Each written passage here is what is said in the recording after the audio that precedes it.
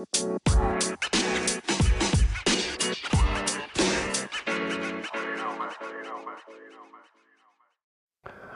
as I'd previously said, I'd separated these into upper and lower. We've done our upper, we're now going to move to our lower joints. The first joint that we're going to consider will be the hip joint. Just bearing in mind that in adult there is very little minor injury problems around the hip, or very few minor injury problems around the hip. The most common injury you're likely to come across is a query fracture of a neck of femur, which is not a minor injury at all. It can be life-threatening for some people. So generally, if you're dealing with a hip injury with no history of trauma, what you're basically assessing for are muscular injuries. If you think it's a hip fracture, then you're just going to manage pain, package up, and transfer to hospital for an x-ray. Otherwise, if it's non-trauma related, you can then go on and assess the hip in isolation. So very similar to what we did with the upper limbs, and we're going to get some consent, we're going to clean our hands, we're going to do a visual inspection, and we're going to make sure they're positioned properly and then take a history.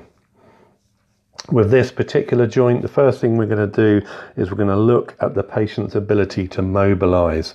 So looking at their gait, looking at how they walk, obviously looking for any sort of disturbance in their gait or mobility. The same with the upper limbs. We're now going to go down to the lower joint. There obviously is no upper joint for the hip, so we need to move down to the knee. This is where we're going to feel. So we're going to feel around the patella, we're going to feel around the tibial tuberosity and the lateral and medial structures, and we're going to feel the patella both flexed and extended.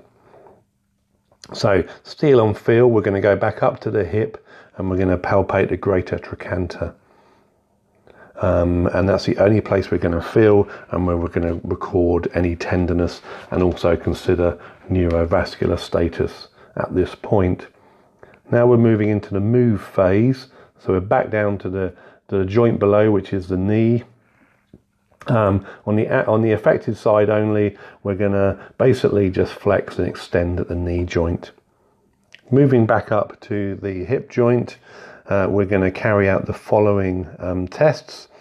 It's probably easier at this point to get the person to lay prone, so on their front, and we're going to do some hip extension, which should be actively, passively and resisted.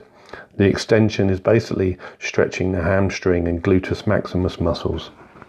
Then they're going to go back supine on their back, and we're going to do hip flexion, which is essentially a straight leg raise, also actively, passively and resisted, and those muscle groups are the psoas muscles that we're testing there.